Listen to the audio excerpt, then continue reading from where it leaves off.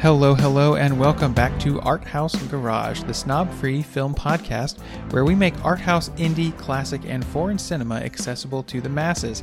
I'm your host, Andrew Sweatman, and today we are continuing Season 5, Contemporary Asian Filmmakers, by turning from Korea to Japan. Today's film is Shoplifters from Japanese director Hirokazu Koreeda. Shoplifters is a beautiful film about a family living in poverty in modern-day Tokyo. This film came out in 2018 when it won many awards, including the Palme d'Or at the Cannes Film Festival, which is one of the most kind of prestigious film awards in the world. This film is a favorite of many, and it's in my personal top 50 of the last decade when I did that ranking. And it's one that I'm really excited to discuss with today's guest. I'm joined again by Omaya Jones, film podcaster and curator of the Arkansas Times film series. Omaya, how are you today, and what have you been watching lately? I'm doing pretty good. It's been a stressful week, but I'm ready for the weekend, and I'm ready for hopefully the end of the NBA Finals tonight. Yes. Which, Game 5 is happening as we record, or was going to happen the night that we're recording this.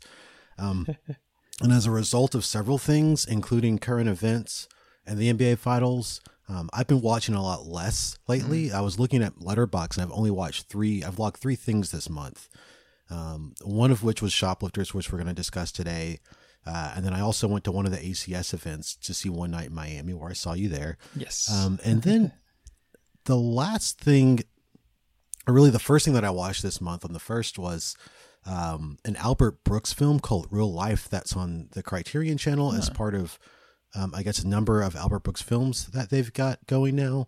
And it's this weird, it's scripted, but the premise is that it's a documentary that's supposed to document the real life of this family in Arizona.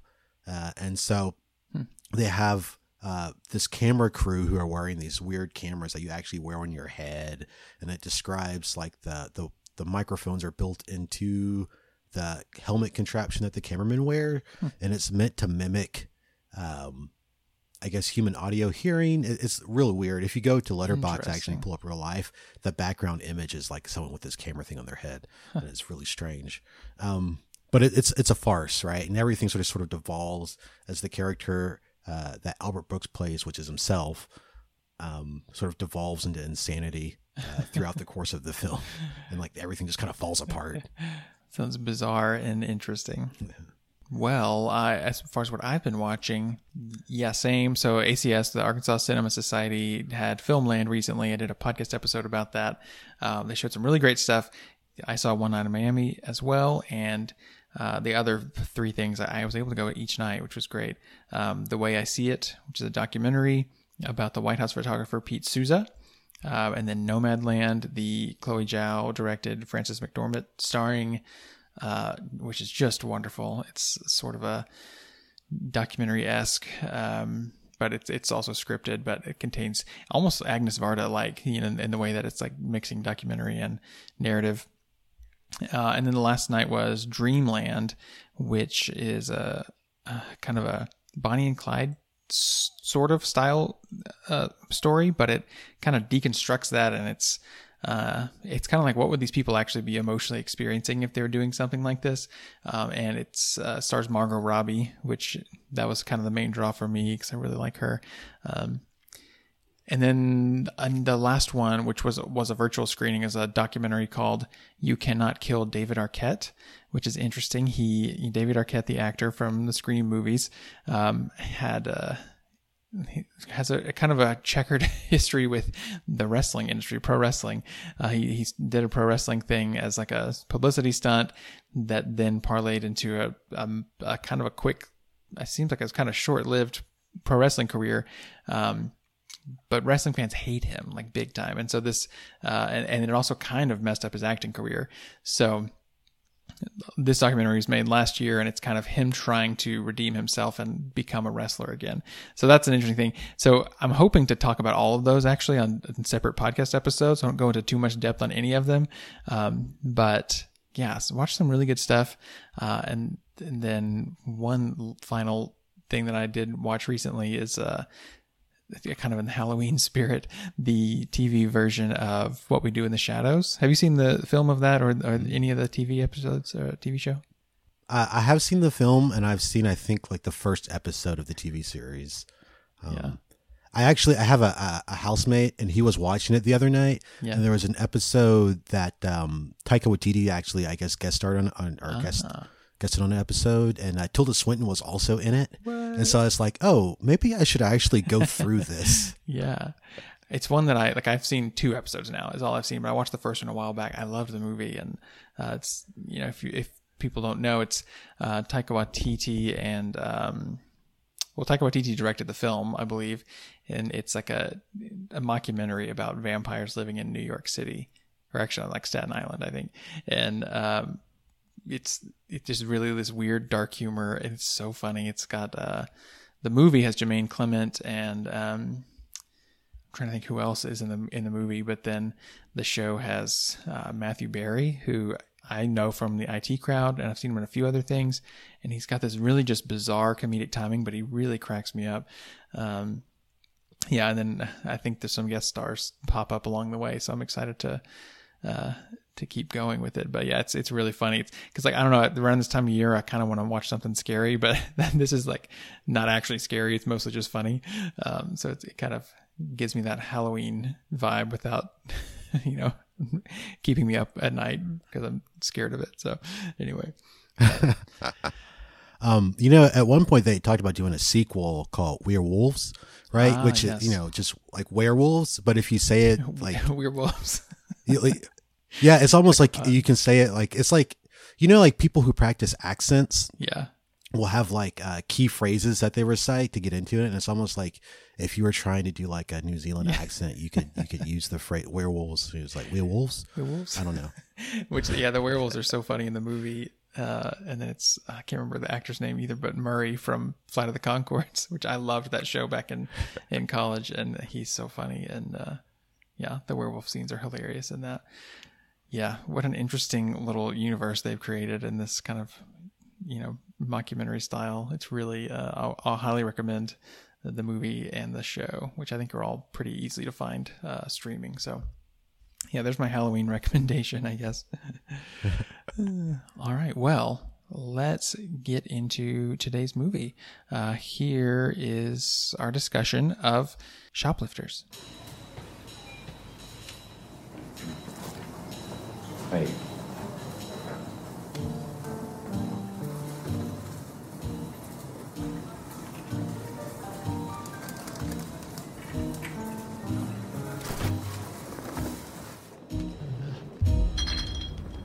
どうしたの？ママは？それ食べさせたら返してきなよ。今日外寒いんだよな。華奢だね。ねえ、誘拐だよあれ。どう見ても。めっちゃ可愛いじゃん。選ばれたんかな、私たち。ユリが映ってる。児童相談所が三浦警察署に連絡したことで。おお。まずいな。これまずいよな。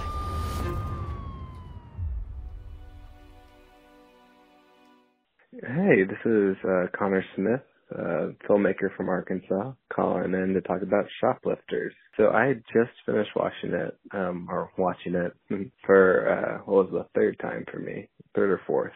The past couple of viewings was just absolutely floored. I'm a huge Koreeda fan, and often when people ask me, like, who's my favorite director, I will say Koreeda. There's just an empathy and a nuance that he brings to every story he tells, and it's just absolutely heart-wrenching, but also life-giving all simultaneously. And Shoplifters is just another instance of that.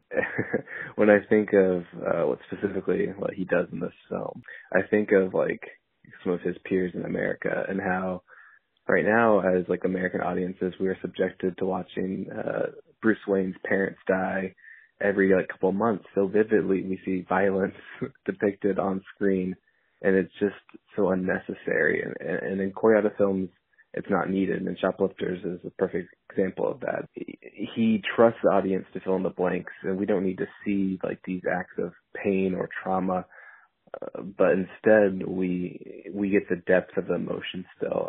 Like perfect example is when Shota falls from the bridge, and we don't need to see him writhing in pain.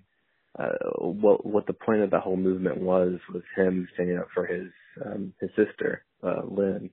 And so when he falls from the bridge, all we see is the oranges rolling away. And it's just such a beautiful masterstroke to the empathy he has, not only for his characters, but more importantly, the audience. Because he tackles like really challenging things like domestic violence and Shoplifters, but he doesn't have to subject us or his characters to depicting that on screen. But what he does do is he uses ripe language and like honest, true lived in emotions. Like, it's hard for me to even talk about without tearing up, but the moment where Lynn's chosen mother hugs her and says, "This is what you do when you love someone," you instantly know the pain that both of them have gone through, and the warmth that this hug gives to them and they have in that moment is just so lived in and so pure.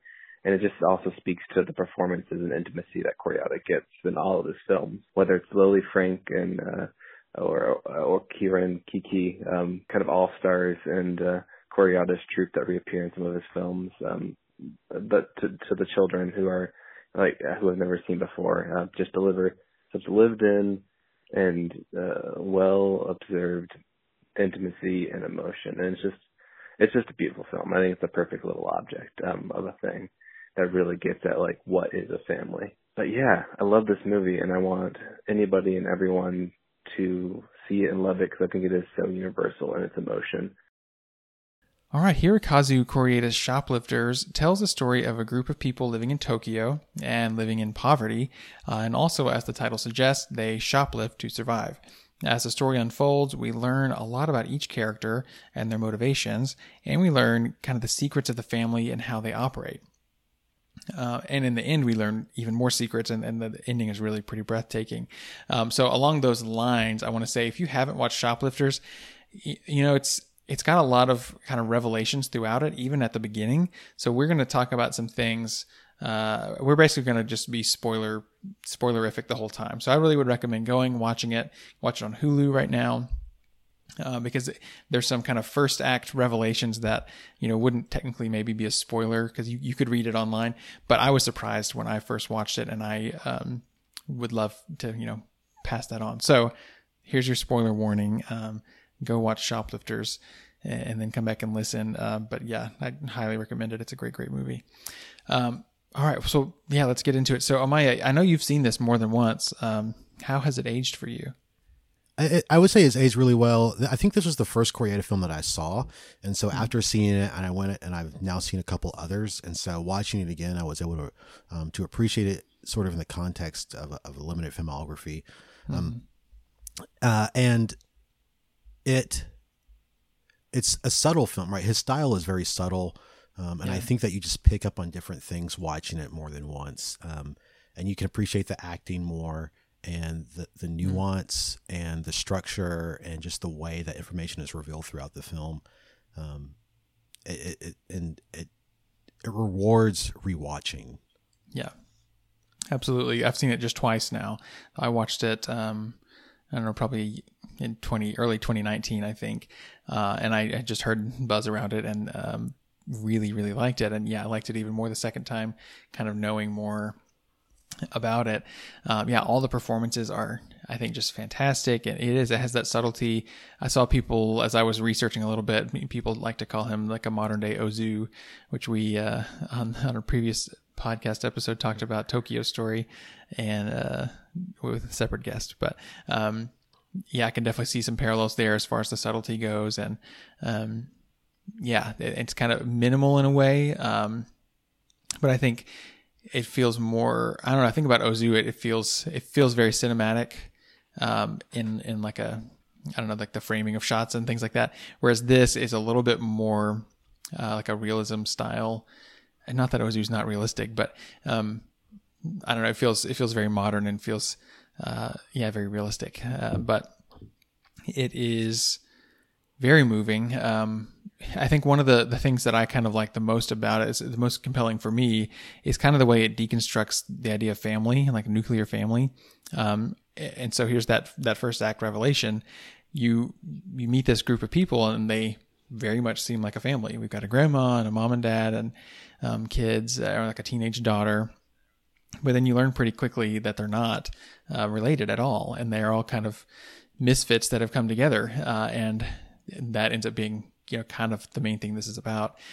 So that story begins when they take in this little girl whose name is Yuri. We find out it's actually Jury, and then they change it to Lynn. But she's basically in an abusive situation, and they decide to bring her in. And yes, so yeah, throughout it, then they start talking about, you know, maybe it's better if you choose your family, which I think the idea of a chosen family is kind of an interesting cultural thing right now too. But yeah, do you have a favorite moment or thing around that idea of family that this film deals with? I think, and I think this comes from my research when I was reading about sort of the process of the casting and the roles, and but the mother character Sakura, so the mother character played by Sakura Ando,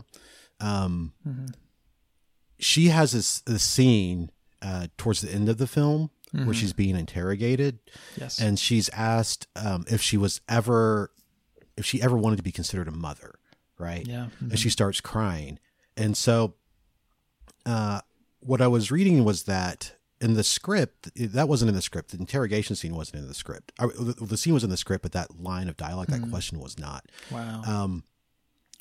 And it was sort of in conversations with her that Koreeda decided to add something about that, because she noticed in the script that, you know, the father character wants to be called dad or father, and there was nothing like that for her character. Yeah. And so apparently, like when they shot that interrogation scene, he handed the question to the actor who was the policeman without telling her what he was doing. Wow. And so like the tears just kind of came naturally because she had been thinking about this moment, I guess, and thinking about the idea previous to that. And so like, it's just everything that she brought to the role just kind of came out in that scene.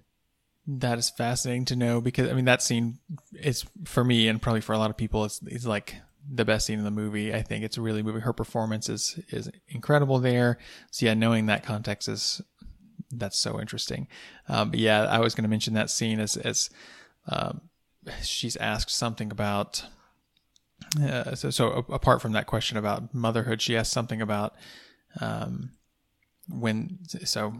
again, spoiling this, but when the grandmother dies and they bury her, she's asked about that. Like, did you throw her away? Why did you just throw her away? And she says, I didn't throw her away. Someone else threw her away. I found her. And the way she kind of repeats it, almost like she's trying to convince herself of it, which I think is really interesting.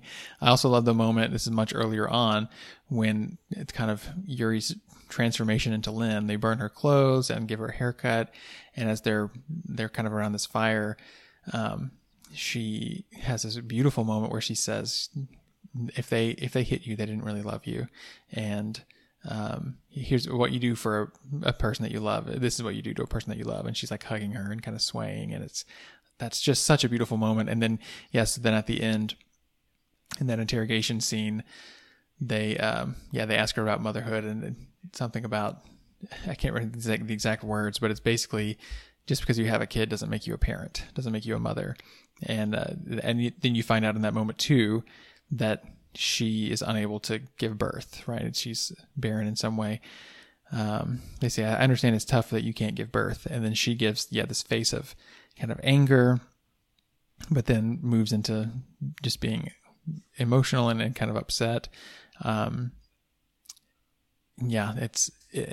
say, were you jealous? Is that why you kidnapped her? And, she just goes through a lot of emotions right there. So I think that's really an interesting idea of, Yuri's natural born parents perhaps are less parental than this chosen family that she found. And, not that I would advocate the situation that's happening here. And Koreeda said something like that too. Like like he's not saying this is the way things should be, but by looking at it through this lens, you can make some really interesting just parallels to real familial relationships. And he also mentioned that a lot of adoptive families reached out to him and said how much they loved the movie. And actually, so here's a personal connection. My son, we have adopted, and a few years ago, I definitely had this sense of, I don't know, it's very moving. Like when you have a family that you've kind of helped to build apart from, maybe it doesn't even come down to like adoption, but thinking about the intentionality, because one thing that we hear just Yuri's, biological parents fighting, towards the beginning, and they say something like, first of all, who knows who the real father is what we hear the dad say, and as he's in anger. And then one of them says, I didn't want to have her either. And so there's an amount of choice in that. And so it's kind of a very complicated situation, obviously. But the fact that this movie is playing with all those different aspects of family, I think is just really interesting. And it's really a strong reflection on that. So having not seen a ton of Koreeda movies, actually this is the only one I've seen. We're going to watch another one for the next episode. But is family something he comes back to in the movies you've seen as well? Yeah. So he's described his career as being sort of in three eras, right? And so he describes the first era of his career as being from the period of time he started, where he was making documentaries in the late 80s. And then he started making feature films after that. The second era starts, he says, really with, with Still Walking, maybe. And like, that's when he really starts to make these films that are examining familial units. And they start really with, if you watch something like Father, Like Son, or Still Walking, some of these themes, like adoption, or like raising children that aren't biologically your own, are addressed. Or like with Father, Like Son, the issue is these parents with two different parenting styles, who are raising sons that were switched at birth, right? And so early in that film, we find out about that, and they have to sort of address their preconceived notions about being a father. And then so like Still Walking, or excuse me, not Still Walking, but Shoplifters is sort of the culmination of this second era of film, which he says is, the end. And so like with The Truth, which we'll talk about next time, begins the third era of his filmmaking career. And so he's also sort of talked about trying to make films that intentionally highlight the members of Japanese society that are outcast. Yeah. He makes films that highlight crime, even though Japan is a relatively low crime society. But there are these people who are overlooked, and so he's just trying to like highlight them in their stories. And then like his style, in terms of the way he uses the camera, I think is rooted in that documentary background. Yeah. Mm-hmm. So everything is like the frame is composed, but it's less modeled or it doesn't feel as polished. Yeah, that's really interesting. So he, I saw in the interview I talked, I was able to watch. It was a Q&A at Cannes actually, and he said something about he likes to explore the friction between Japanese society and the family. And so, yeah, that seems like this would be very much in line. And I even saw one thing saying this was sort of, the culmination of those themes. And so, yeah, this is, I guess, the end of that triad, as you mentioned. So we'll jump into the next one with the next episode with The Truth, which is also his first English language film, I believe. So yes, that's very interesting. I thought we might just talk through each of the family members, because they each have a really kind of fully realized journey and different kind of desires and motivations. And so let's start with that mother character. We find out, so it's confusing because we're looking at IMDb and they have one name listed, but they all have an alias as well that we kind of know them as. So Nobuyu is the mother character, Sakura Ando, and she, is so interesting. So we find out, as I mentioned at the end, that she's not able to have children. We also find out that the reason I think that she and her husband or partner, and it's not clear if they're actually married, are sort of the main, I guess, the core members of this family. It seems like they started it, and we find out that it was a crime of passion. That's what the detective says, that she and Osamu, who is Lily Frankie's character, the dad in this, murdered her previous husband and ran off together. At least that's what's claimed, and it's never made clear if that's 100% true, but I mean, I kind of assumed it was based on how it's presented. But yes, so she clearly has this drive to kind of maternal care, and I really like the relationship she has with Aki, the younger woman. They have an interesting dynamic, and then the affection that she and Osamu have is really interesting as well. There's a we'll talk about this, I guess, when we get to talking about him, but there's an interesting discussion with him about how they're connected. But yeah, I think so. She and the grandmother have lots of conversations. They're the primary ones talking about this idea of chosen family, and yeah, it's just really interesting. We find out that they are living here basically and sharing grandmother's pension. I don't know. I guess I'm getting into grandma a little bit. So, anything else you want to say about Sakura Ando's character in this film? She's definitely one of my favorite characters. As an actor, I think she's phenomenal. You know, she comes from an acting family, like our family of actors and directors. Her sister's an actor.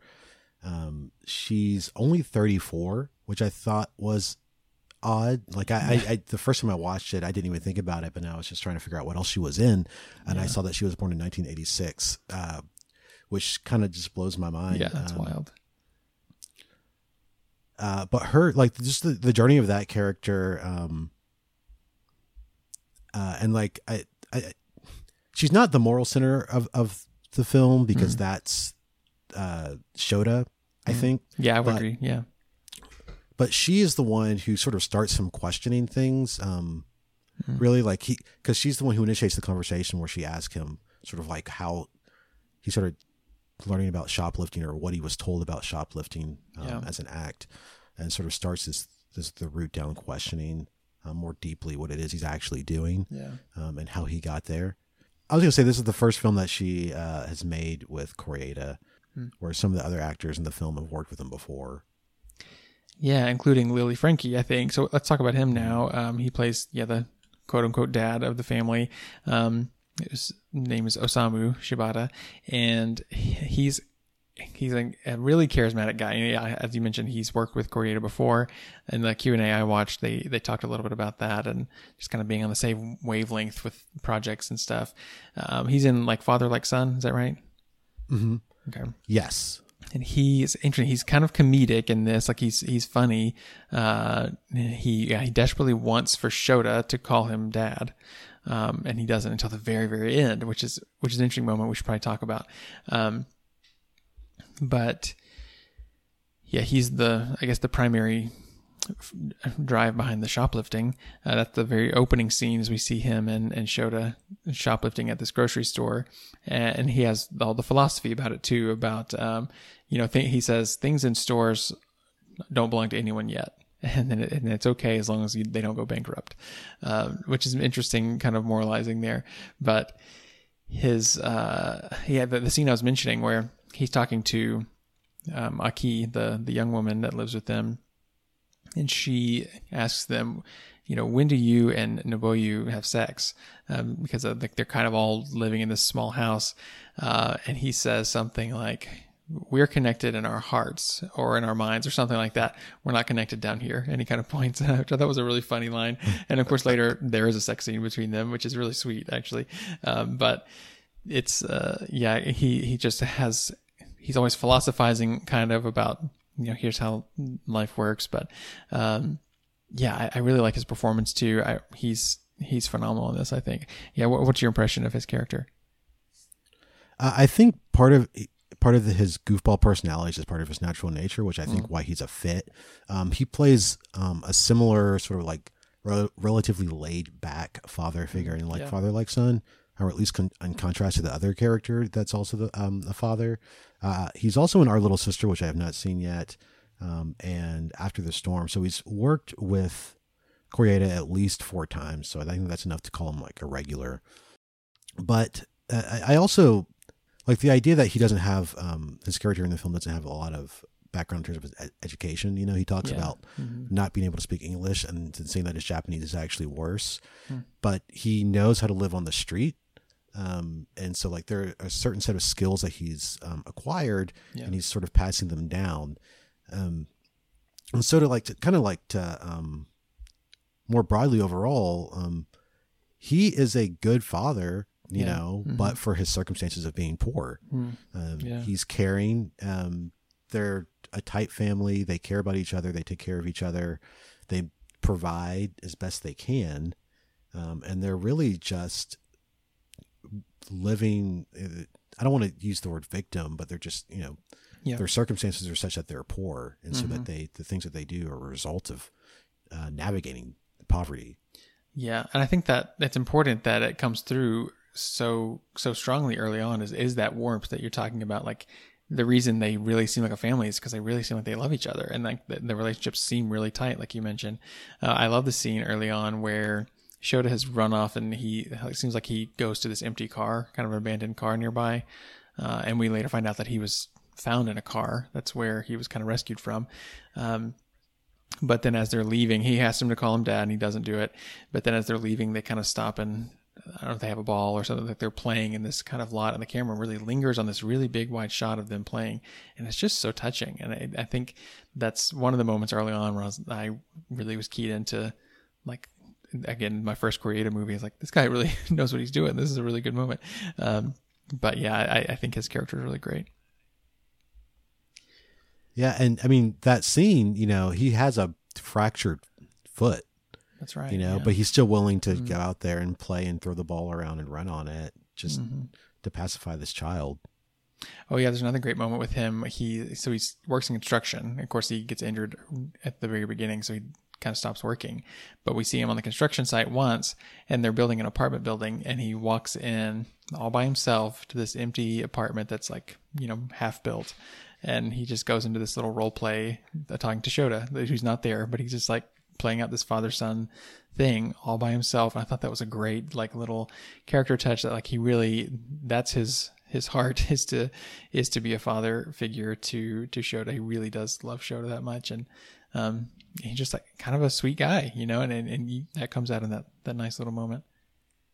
Yeah. Let's talk about the grandma figure, who is, Hatsue is her name, and, played by Kirin Kiki, who I was unfamiliar with, but at the Q&A they talked about her as, you know, a long-standing Japanese actor, and Koreeda talked about her presence and her just willingness to do whatever for the movie, which I thought was interesting. But her character is great. So she, they're all living off her pension. She says that they're her insurance policy because she doesn't want to die alone. She's widowed. And so that in itself is really kind of beautiful, I think. So I think even greater than family, this movie is kind of about human connection and kind of the desire for connection.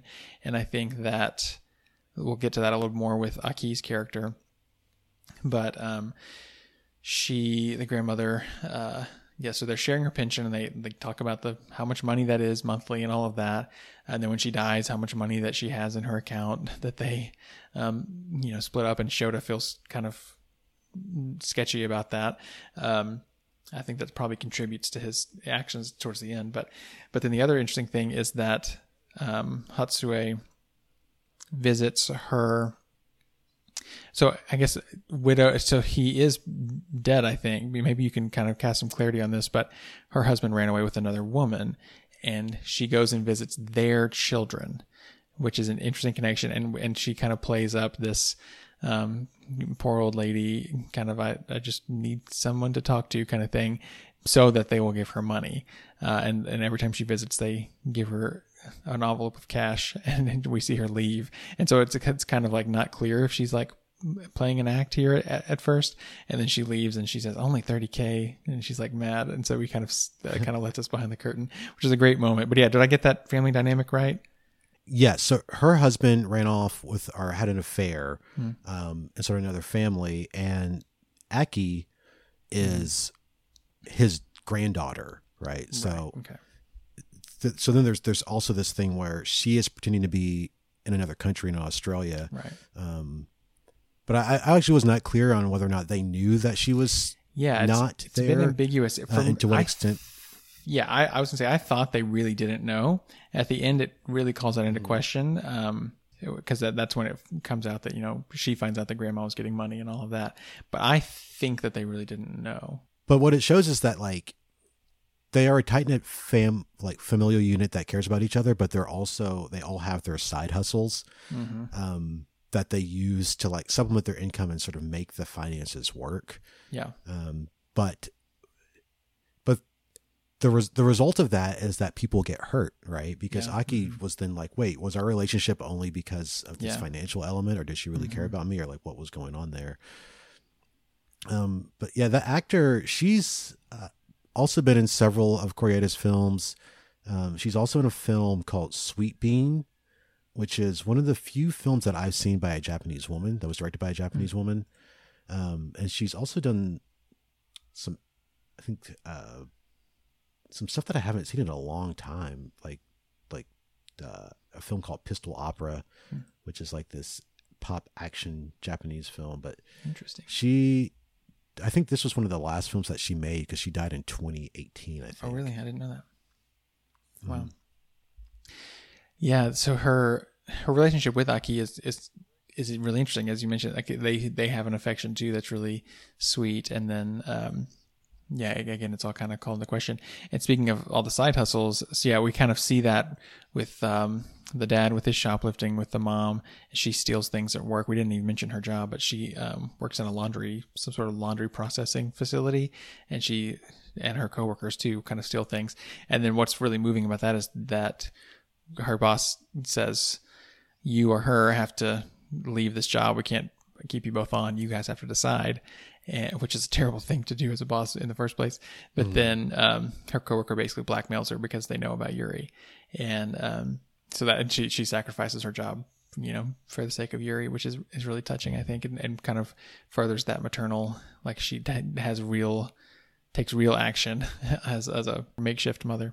Her response, I was going to say, her response to that threat is one of the most like underplayed, but like believable things, just like saying, if you tell, I will kill you. Yeah. And I'm like, she's probably serious. Like that's the first hint that you get, that like, oh, there's something else that's going on. Yeah. There's like a darker side. Yeah. Yes. That's a really remarkable scene, I think. I would say, back to the grandmother though, I think it's notable that, in the beach scene, she's the one that lays out the idea that sometimes it's better to make your own family, which is what they've done in that sense. Yeah, and then so as we mentioned, she dies, but at that beach scene as well, which the beach scene is kind of I think the more, maybe the kind of the iconic scene.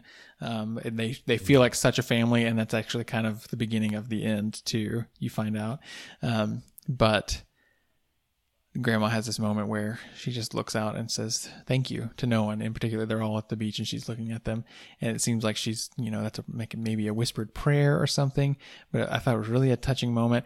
And then Koreeda said in the Q&A I watched that was not scripted. Like she ad-libbed that, which, how great is that? That's beautiful. Well, let's talk about Aki, the older, quote unquote daughter. She is, really affectionate with Grandma, which is interesting. We see their relationship is really tight at the beginning, so that it is really moving when that's called into question at the end. But then she also, her job is interesting. So she works in, like, I guess a sex club of sorts. So she, basically she and the other dancers where she works, they have like one-on-one interactions, but there's a sheet of like one-way glass in between them. So I guess they're safe in that way.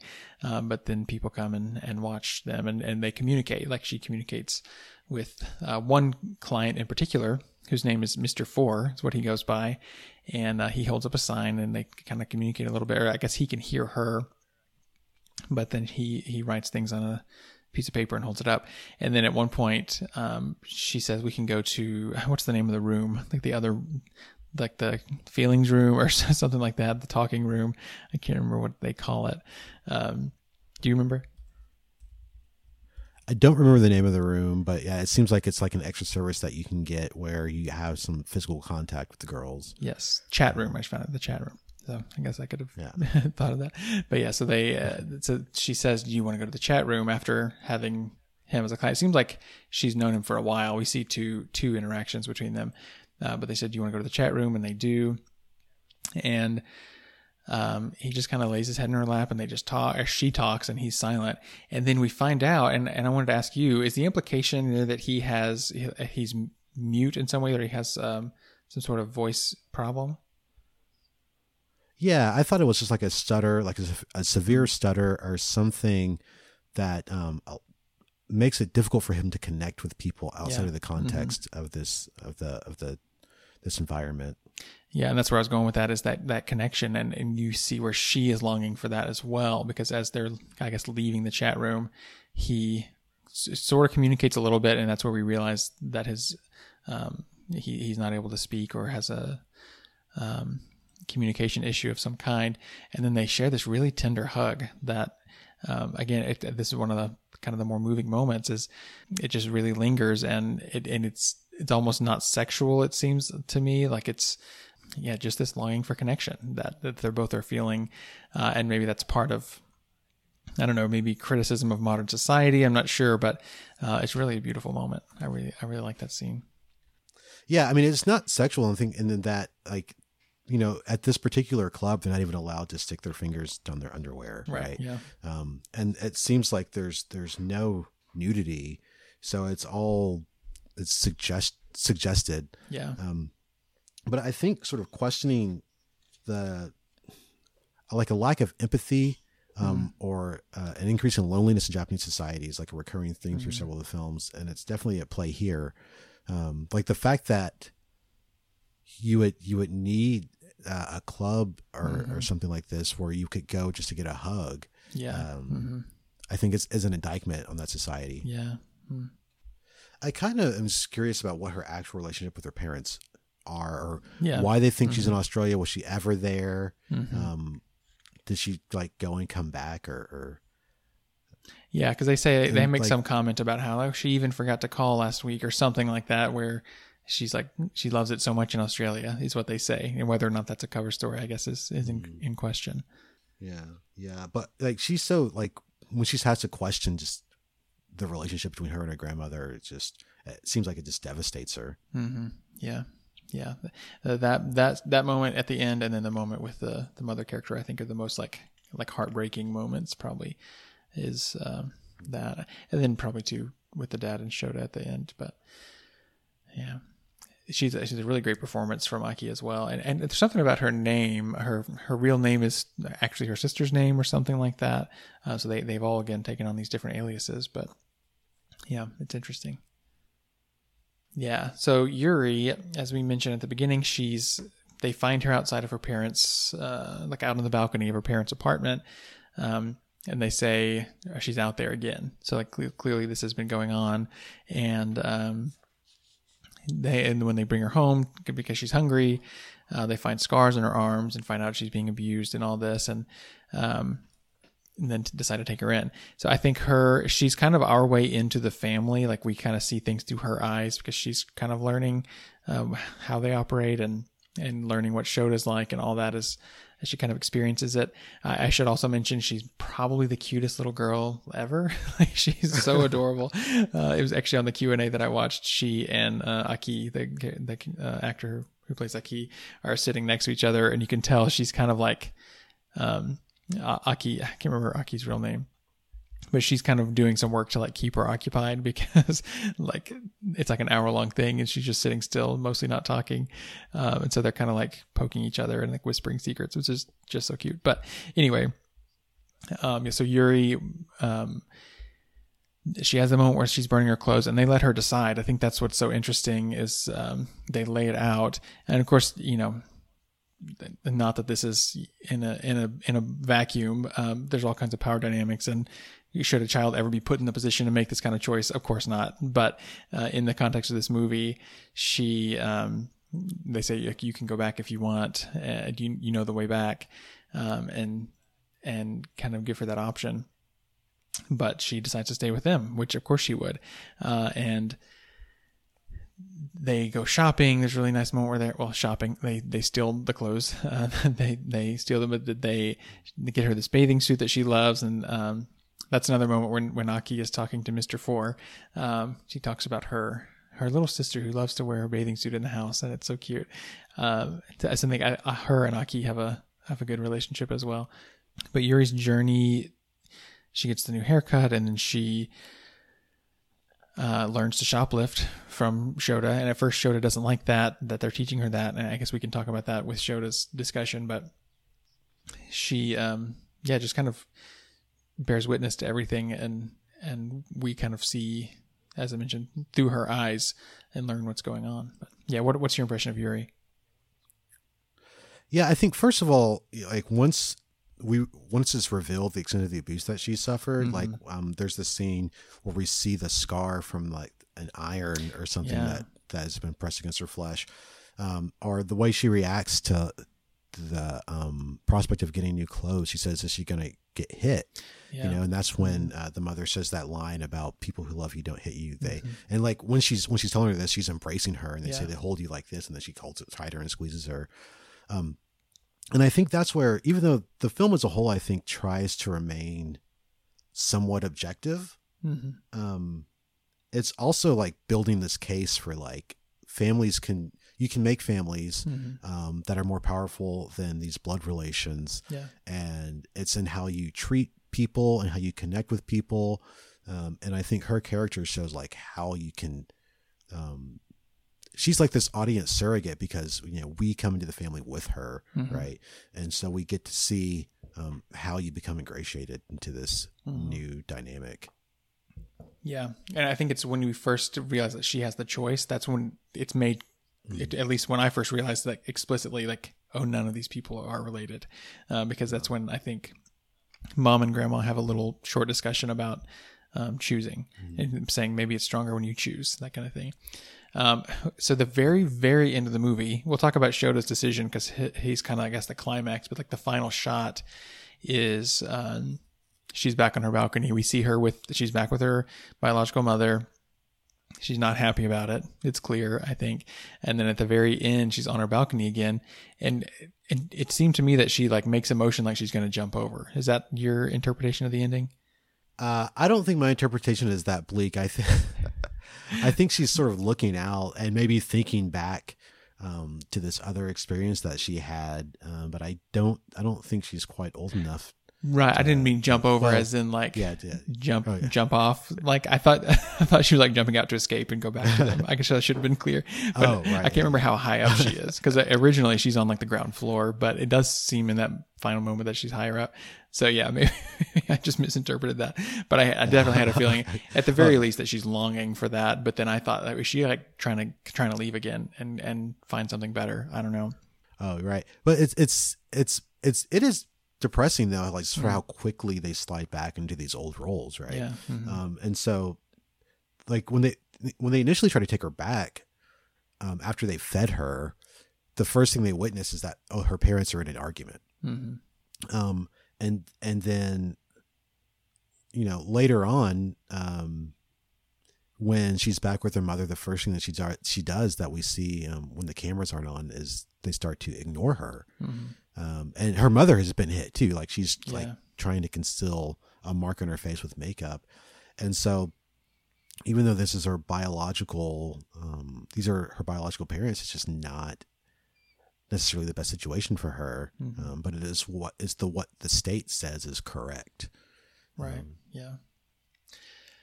Yeah, it's interesting. I think it's a strong, a lot of strong emotions in that ending, and just I think for me, like the takeaway is just like the such a strong realization of the way kids need love and how important that is. And so like that scene where she's hugging her around the fire and saying like, "This is what you do if you love someone." That's like I found it on YouTube, and that's like if I need a good cry, just put on that 30-second clip because it's so touching to me. And I think if Shota is the moral compass, I think Yuri is maybe like the emotional center of this, or like I think most of the strong emotions are around what's going on with her. I guess she's kind of driving the plot anyway. Like her story is kind of the story that is kind of conspiring, but transpiring is the word I'm looking for. Transpiring. But yeah, let's talk about Shota. So he's the son. He's I don't know, like 9 or 10 years old. Like he's pretty young, and he, first of all, great little actor. He's really great in it. And he has this relationship with his dad. The first scene is them shoplifting together. It's clearly a thing they do together.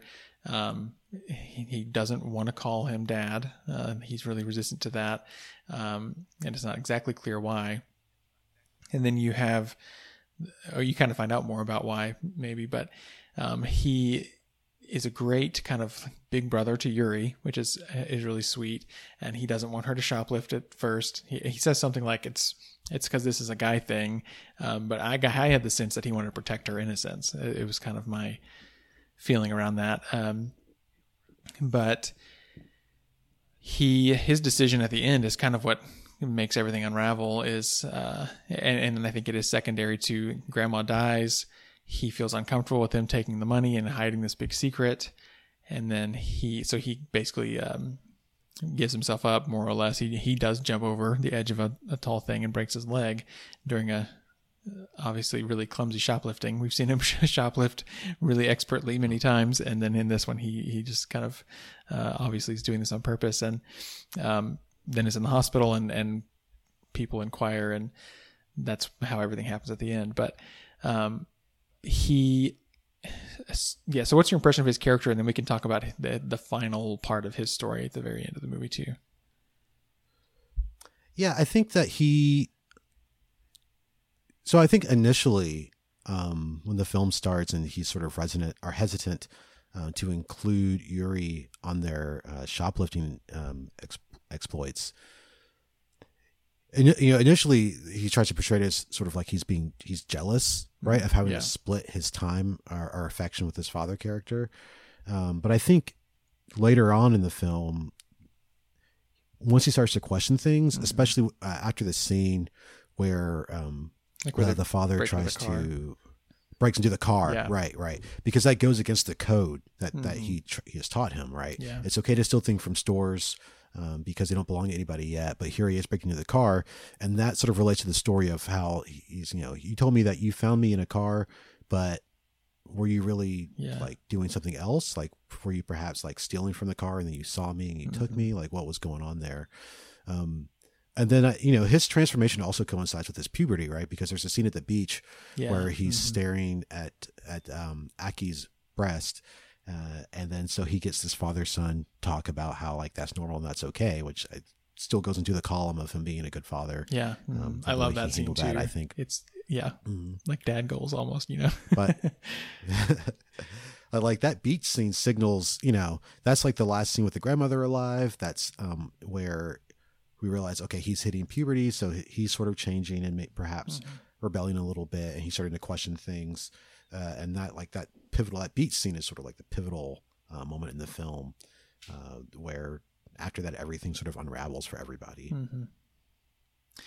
Yeah, so I love that beach scene, and the puberty talk is so interesting. And then, so I think that car scene that you mentioned, where he kind of calls into question the moral code, and then he just questions everything about how he even joined this family. And I think that, that's the kind of the road to his action at the end. So then in the conclusion of the movie, we see mom's in jail. She took the fall because she has less of a record and it's less time for her. And then dad is just living by himself. But he's able to see Shota at the orphanage, where he's now living, and he like comes and they spend the afternoon together, and then he ends up spending the night there, which is against the rules, but it's kind of this cute little mischievous, it's fine, whatever kind of a moment. And then he gets on the bus to leave, and then dad runs after the bus and says, Shota, and that the bus doesn't stop or anything.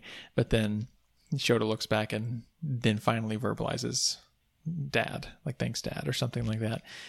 So why do you think that is the moment that he finally kind of embraced that title? I think that he comes to an understanding. I think that's also probably the last time that they see each other, right? Yeah, that's my it's feeling, ambiguous as to whether or not. So like before that, they go to jail and they visit the mother, and she's giving him the information about if he wants it, how he can find his family. And so it's ambiguous as to whether or not he's actually going to go do that. But he has sort of realized that this period of his life is over. And even though he can't hear it, it's important for him to, I guess, to give the affirmation that, like, you know what, you were my father for this period of time. I think he did he's like, I think you did a good job. The best you could do, but you also just have these human weaknesses that I guess you couldn't overcome. Because like in that period of time when he snuck away from the orphanage and they're staying together, they also had that conversation where he confirms that, yes, we were going to sneak away in the night, and to avoid getting caught.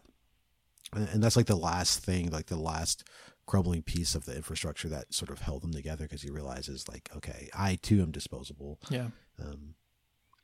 Yeah, I agree. And I think it's kind of like finally seeing this father figure in context and like seeing his flaws and then still coming to accept him, even though you're not going to see him anymore. Like it's kind of that thing of like the people that you really love, you accept the good and the bad. And I think it's an interesting way to demonstrate that he, so I think for years kind of blindly trusted this father figure, even though he had some emotional block about calling him Dad.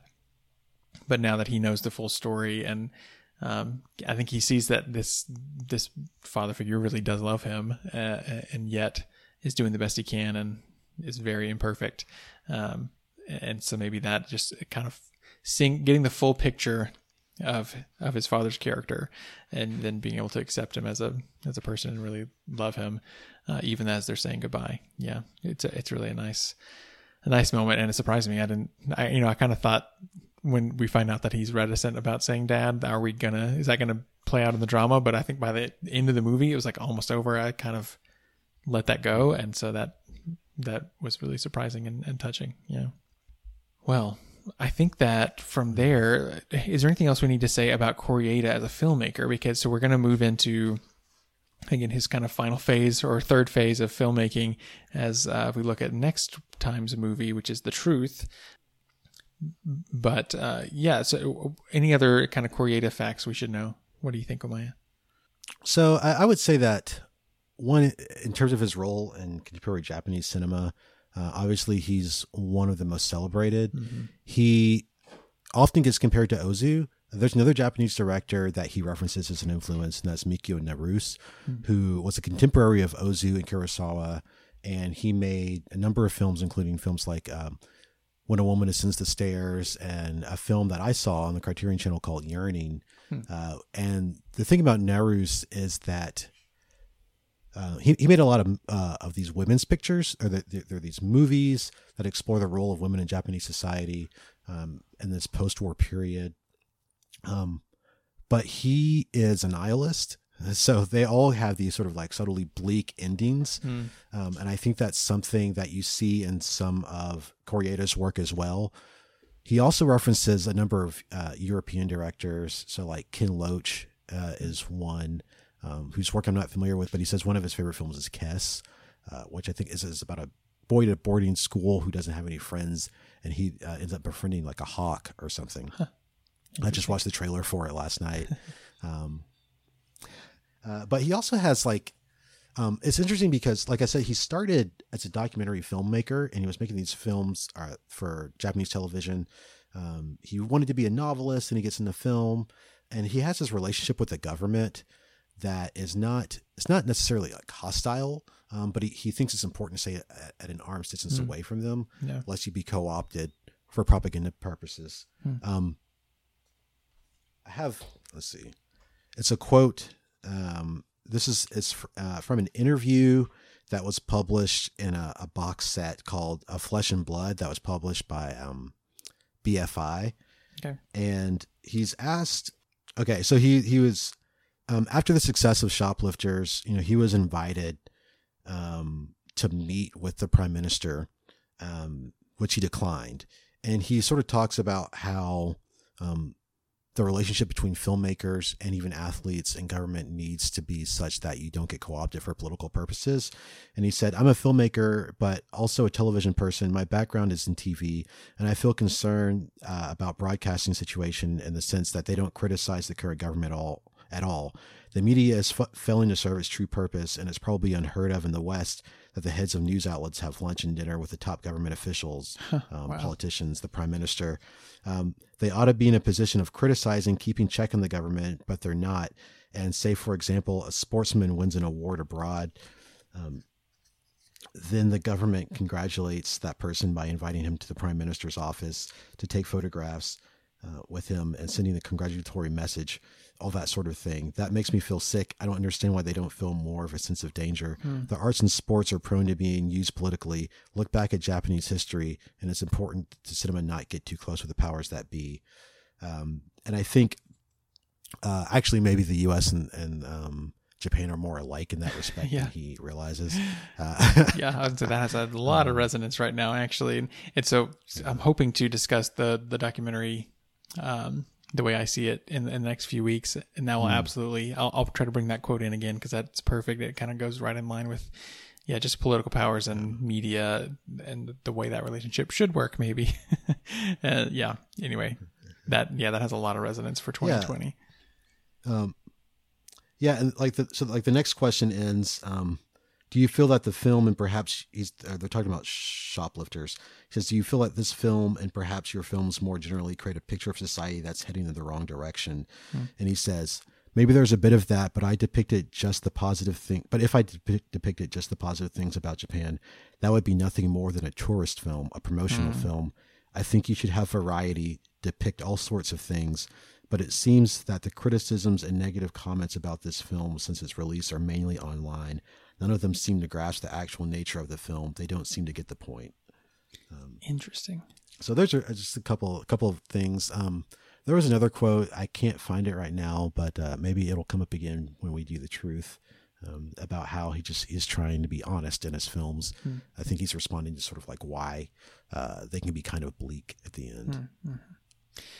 Yeah, this definitely does have I don't know, the ending of this film, as you mentioned, is bleak, I think, and it's not as bleak as Yuri jumping off a bridge, but it is, things don't end the way we want. We've seen this warm relationship. But I was going to say, I think that when I think about this movie, I don't necessarily think about the end. I think about, and maybe that's just like, I'm just an optimist. I don't know, but I think about like the warmth of those relationships and the strong connections that they have. So like, as much as it doesn't have a happy ending, I think of it as like an emotionally positive experience for me to watch. But even just like the story, I think is very, full of love and that kind of thing. So I think of it as happy movie is not the right word, but it feels, I think it's positive about human nature, maybe, even as it shows systems falling apart. But yeah, I don't know. I really like Shoplifters. I'm excited to watch The Truth, and hopefully get to dig into some more Koreeda stuff in the near future. Well, thanks again, Omaya, for joining us, and we'll hear from you next time again for The Truth. And then also, I'm making some plans for the next season of the podcast. I'll announce hopefully something soon. I've kind of hinted at that on this episode, and we'll have hopefully a variety of guests, including Omaya for one or two more episodes there. But yes, back again for The Truth next time. So thanks again, Omaya. All right. Thank you for having me. You are so welcome. And thank you so much for listening to Art House Garage. We've got a few years worth of episodes now, and you can hear all of those in your podcast app of choice. If you want to support Art House Garage, you can leave a rating and review in your podcast app, or you can buy an Art House Garage t-shirt at arthousegarage.com/shop. Stay in the loop about Art House Garage and the Arkansas film community by subscribing to our email newsletter by going to arthousegarage.com/subscribe, or you can email me directly, andrew@arthousegarage.com. And of course, follow on social media. You can find us on Facebook, Twitter, Instagram, and Letterboxd. Just search @ArtHouseGarage in all those places. And that will do it for this episode. Thank you again so much for listening, and until next time, keep it snob free.